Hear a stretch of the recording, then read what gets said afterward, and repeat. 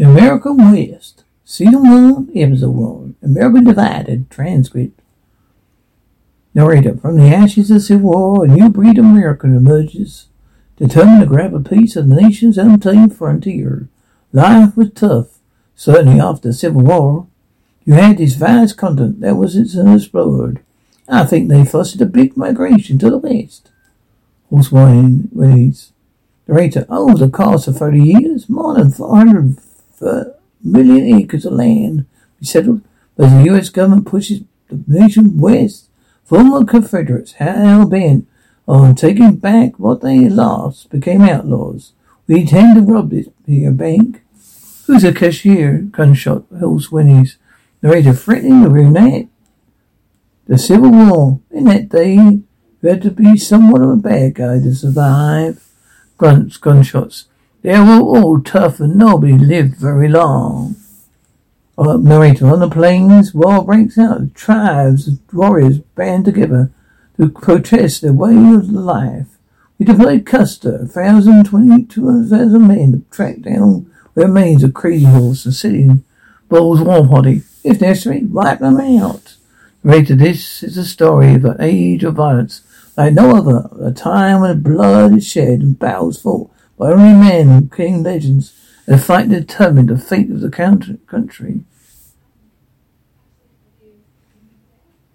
Keith Sullivan. The South shaped its country in a way that people neither didn't acknowledge or take for granted or have simply forgotten. The West was a true freedom. There is such a defining characteristics of America.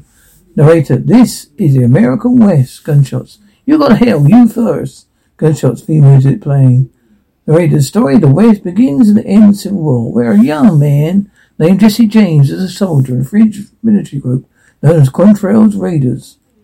Mark Lee Garner. Quantrill's Raiders were guerrilla fighters for the South. They didn't necessarily fight in traditional ways. The way they fought could often be very savage, very violent. Targets could be civilians as well as military. Horses winning. Gunshot. Horses approaching. We gotta go. Gunshot. Man shouting. Gunshots. There they go. Come on. Gunshots grunting. Gunshots continue. Get him. Gunshot screams. Can he run? No. Groans. Gunshot. Groaning. Later in the spring of 1965, Jesse James is shot and captured by Union Army. Squishing, groaning, laboured breathing. Now I say it. I solemnly swear that I bear the true allegiance to the United States. Say it, screams. I will bear the true allegiance to the United States and discourage. Narrator. Jesse Lee's forced to pledge allegiance to the Union. Before he's released, Confederacy surrenders, and after 4 years of bloody fighting, the Civil War comes to an end. After surviving a near-fatal wound, Jesse James goes home to Missouri, only to find the death and destruction all around.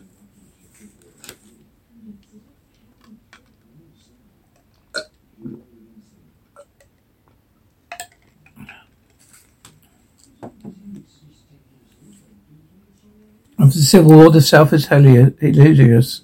It's been ruined. There's a great deal of resentment of Northern authority, of federal authority. There's also a lot of people who are mentally unbalanced by the war, by the brutality of it. Narrator. In the border state of Missouri, the fighting has been especially brutal. David Esbrack.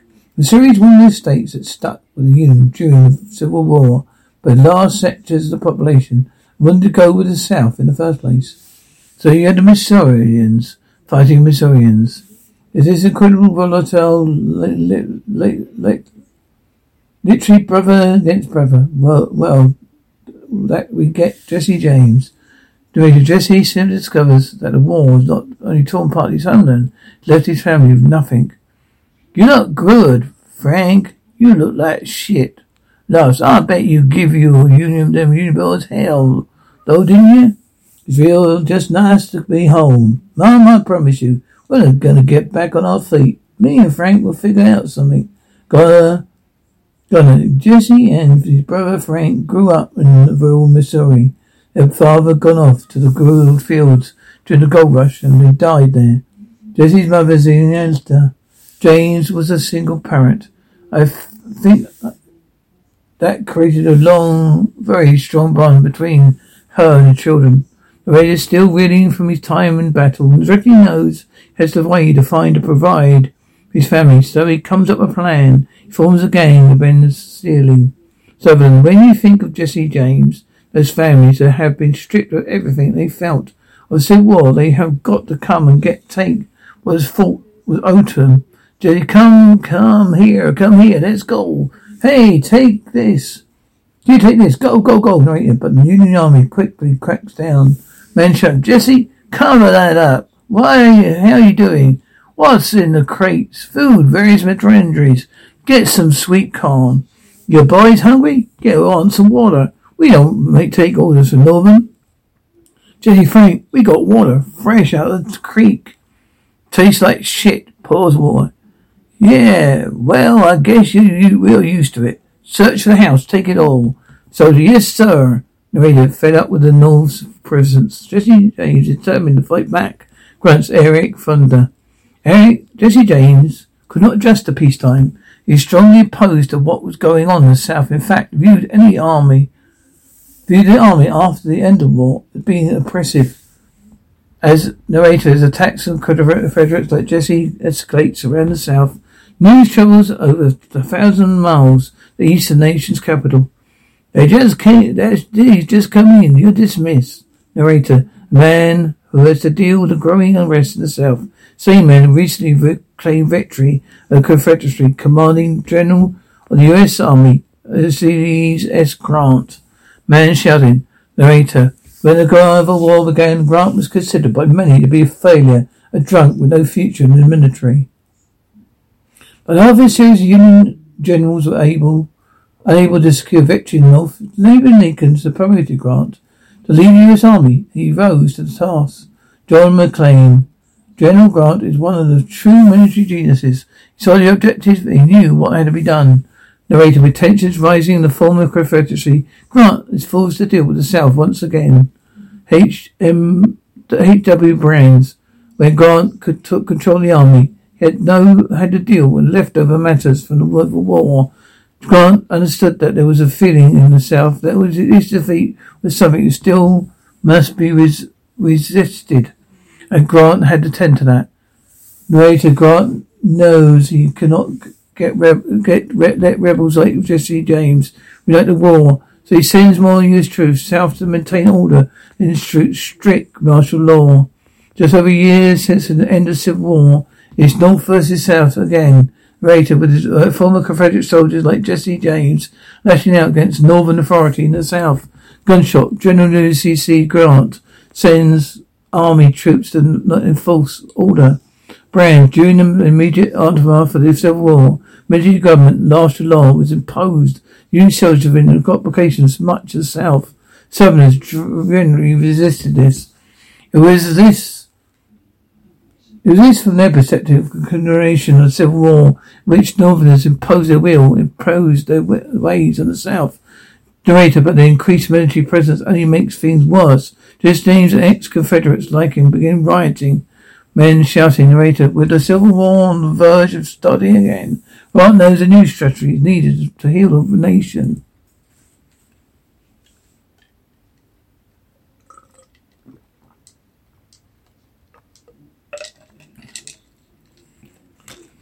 So he and the U.S. government looked at a plan laid out by a man who led the country to the Civil War, Abraham Lincoln. Lincoln knew that the key to healing the country would be to give all Americans a promise new start in the West. Redford, the value of going into uncharted country is a chance of enterprise and development, a chance for people to grow and seed in ways they couldn't in overdeveloped East. And also, I think, just the excitement and the challenge of uncharted territory. Just a little bit of the American way. Narrated from the Missouri River to east of California, the frontier is nearly 500 million square miles of wide open land. Danny Glover, and you have the Pacific Ocean one end, and you have the Atlantic Ocean the other end. All the vast land in between that, and the whole area looking for opportunity, looking for another life. Narrator, the challenge is figuring out how to get people into the West as quickly as possible. And Grant knows the answer. The same way he was able to rapidly move Union troops during the Civil War. Man, whoa, hold up there, that sleeper. Get to work. Narrator, the railroads. Man, hold on to that. Narrator, promote construction. The government makes railway companies up and presented offer millions of acres of free land. For every 10-mile track that the railroad would build, Congress would provide a company with land of another side of the track. The land grants that Congress provides really is a sweet, hot deal of the century. Narrator, 175 million acres were given up to railway companies. More land than the entire state of Texas. Railways then take the land they got. Roads take the land they got for free and sell it to settlers. Using a massive advertising campaign, they produce the West as an uninhabited paradise. Train whistle blows. People are lured by the fantastic sense of opportunity. You can be a poor immigrant and all of a sudden there's an opportunity. You've got 50 acres and start a life. Acts like winning the lottery back then. It was amazing, narrator, but as Americans began to head west by the thousands, they pushed into land already occupied by people determined to defend it. Raiders railways expand west. Hopefully new settlers push in the territory been occupied for thousands of years. The end of the Ice Age, nomadic hunters navigated America across the new land bridge once connected Siberia to Alaska. By 1865, 300,000 Native Americans were living in the West.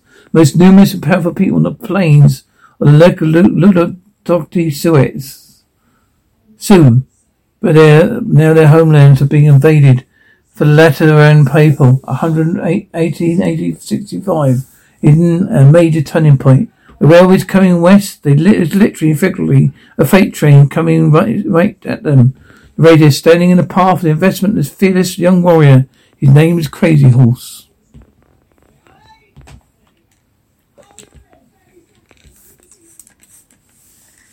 Andrew Lesenberg. Crazy Horse was a very talented military leader, was a chief lieutenant of the Sioux in the northern Great Plains. Narrator, land is sacred to the Labrador. And Crazy Horse feels it's his duty to defend it.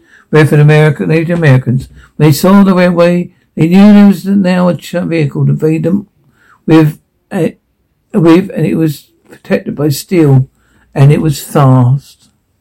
Narrated in 1866, Crazy Horse takes part in a bloody campaign throughout the Roman territory.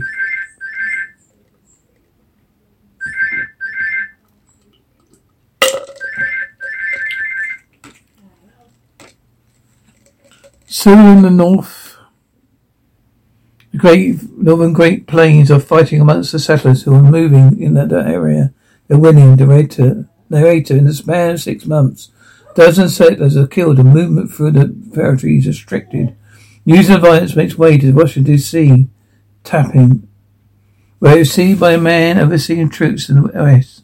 Famed Civil War General William Tutridge Sherman. Just see the word from Dejato territories. Another 6 men killed in a raid. Narrator General Grant knows he can't let chaos on the frontier threaten the government's plan of unifying the country, so he orders Sherman to use military force, horse whinnies. Narrator in late 1966, nearly 1,000 soldiers pouring into Surrey's territory. Bezos knows it's up to him to divide his land and people against an enemy with superior firepower. But he's confident he prevail. Face a powerful vision he had in his youth. Carl Druckerberry, Crazy Horse as a young man, had a vision. Thunder rumbles, crawling. And in his vision he sees whatever he's in battle with, a very safe enemy. Enemy can never hurt him. In essence, he could be effective for anything the enemy might do to him. The raider and embodied by his vision, Crazy Horse sets in motion a daring plan. Jacoby, several Latonia are set to deploy the U.S. Army. And one of these people is Crazy Horse. It's obvious a very risky position to be in because they're putting themselves very close to the U.S. Army. The Crazy Horse lures the soldiers away, protection with faults into open territory. Men shouting. Later, then once he was had a magician, Crazy Horse begins his assault. Man, ready? Narrator, he charges alone. Man, I aim. Narrator directly into the line of fire. Man, fire at will. Gunshots. Narrator is a tactic known as riding the brave line. It supposes a soldier's greatest weakness. Man 2. Reload! Whooping. All whooping. Soldiers grunting, screaming, whooping. Narrator on December 21st, 1883.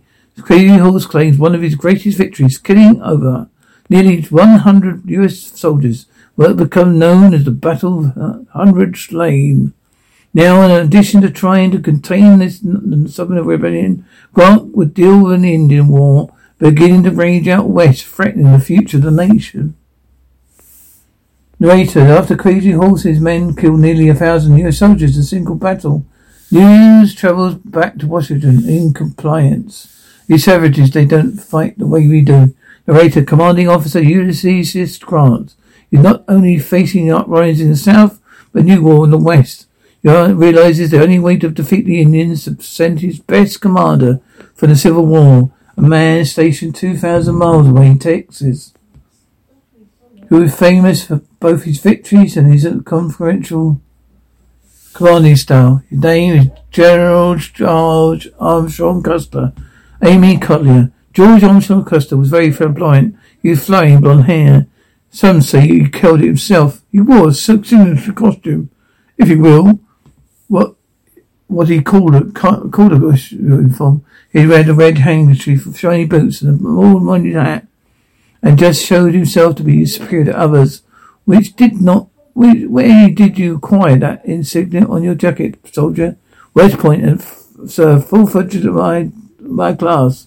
Both in your class, gentlemen, we have the celebrity in our midst. But you know what position I'm graduated last? I am here, I am studied command you.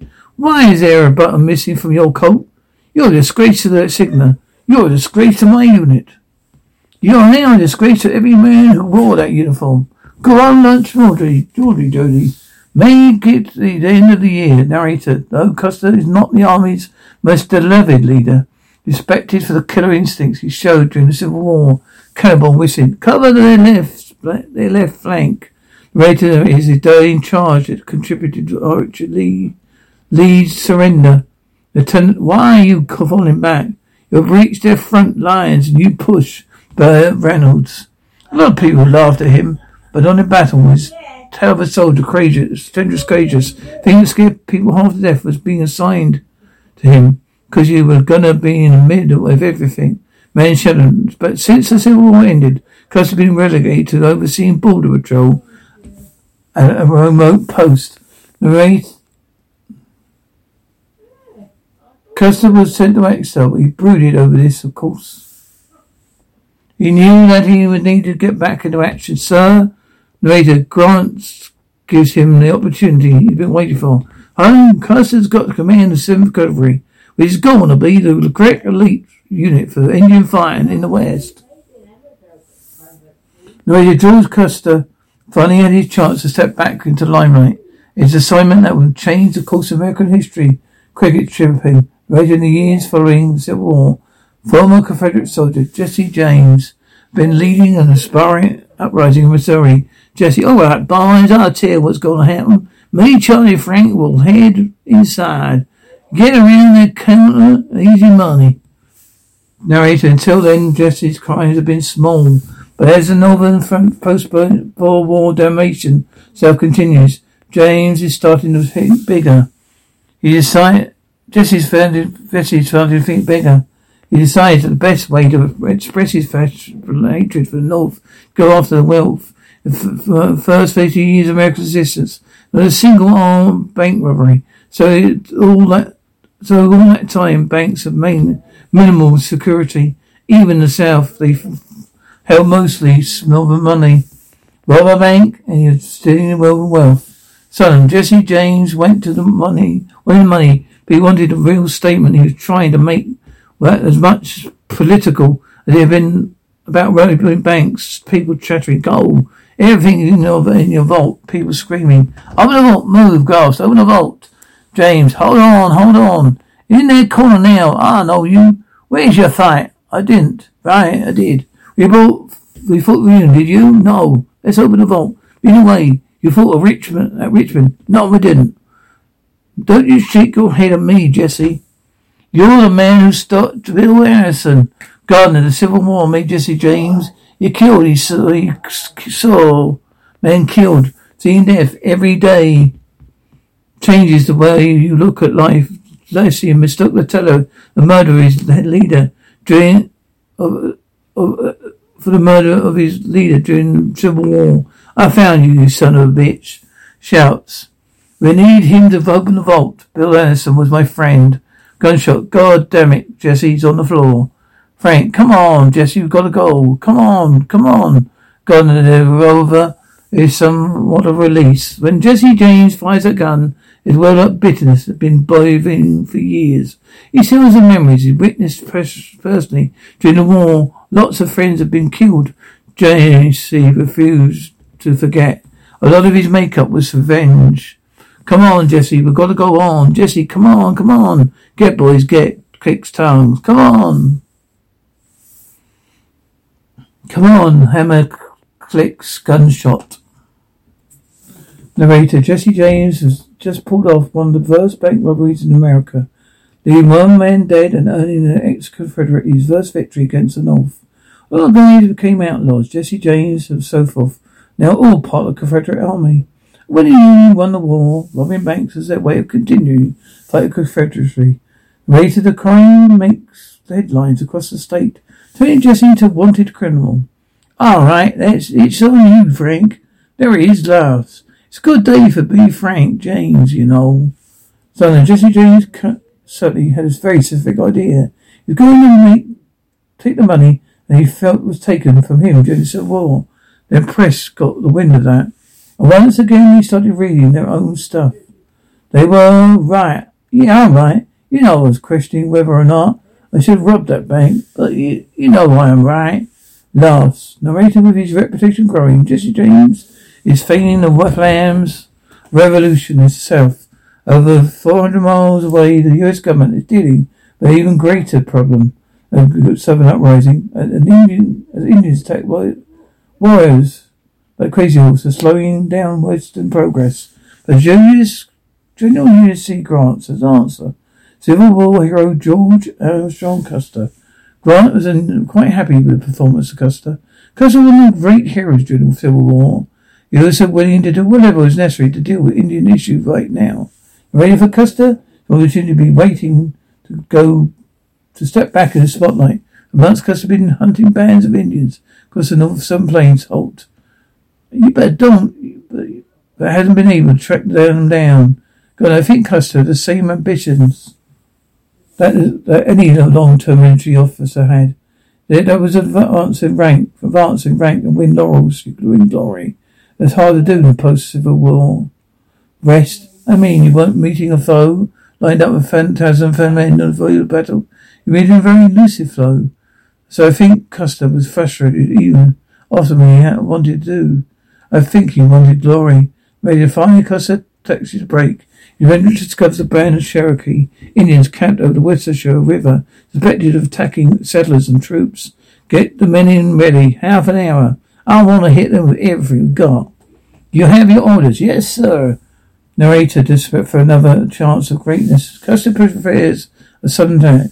Clover Jacoberry. Custer is quite consciously, I think, very aggressive in his war against Indians, because he's really trying to claim the glory he experienced during the Civil War when he was America's hero.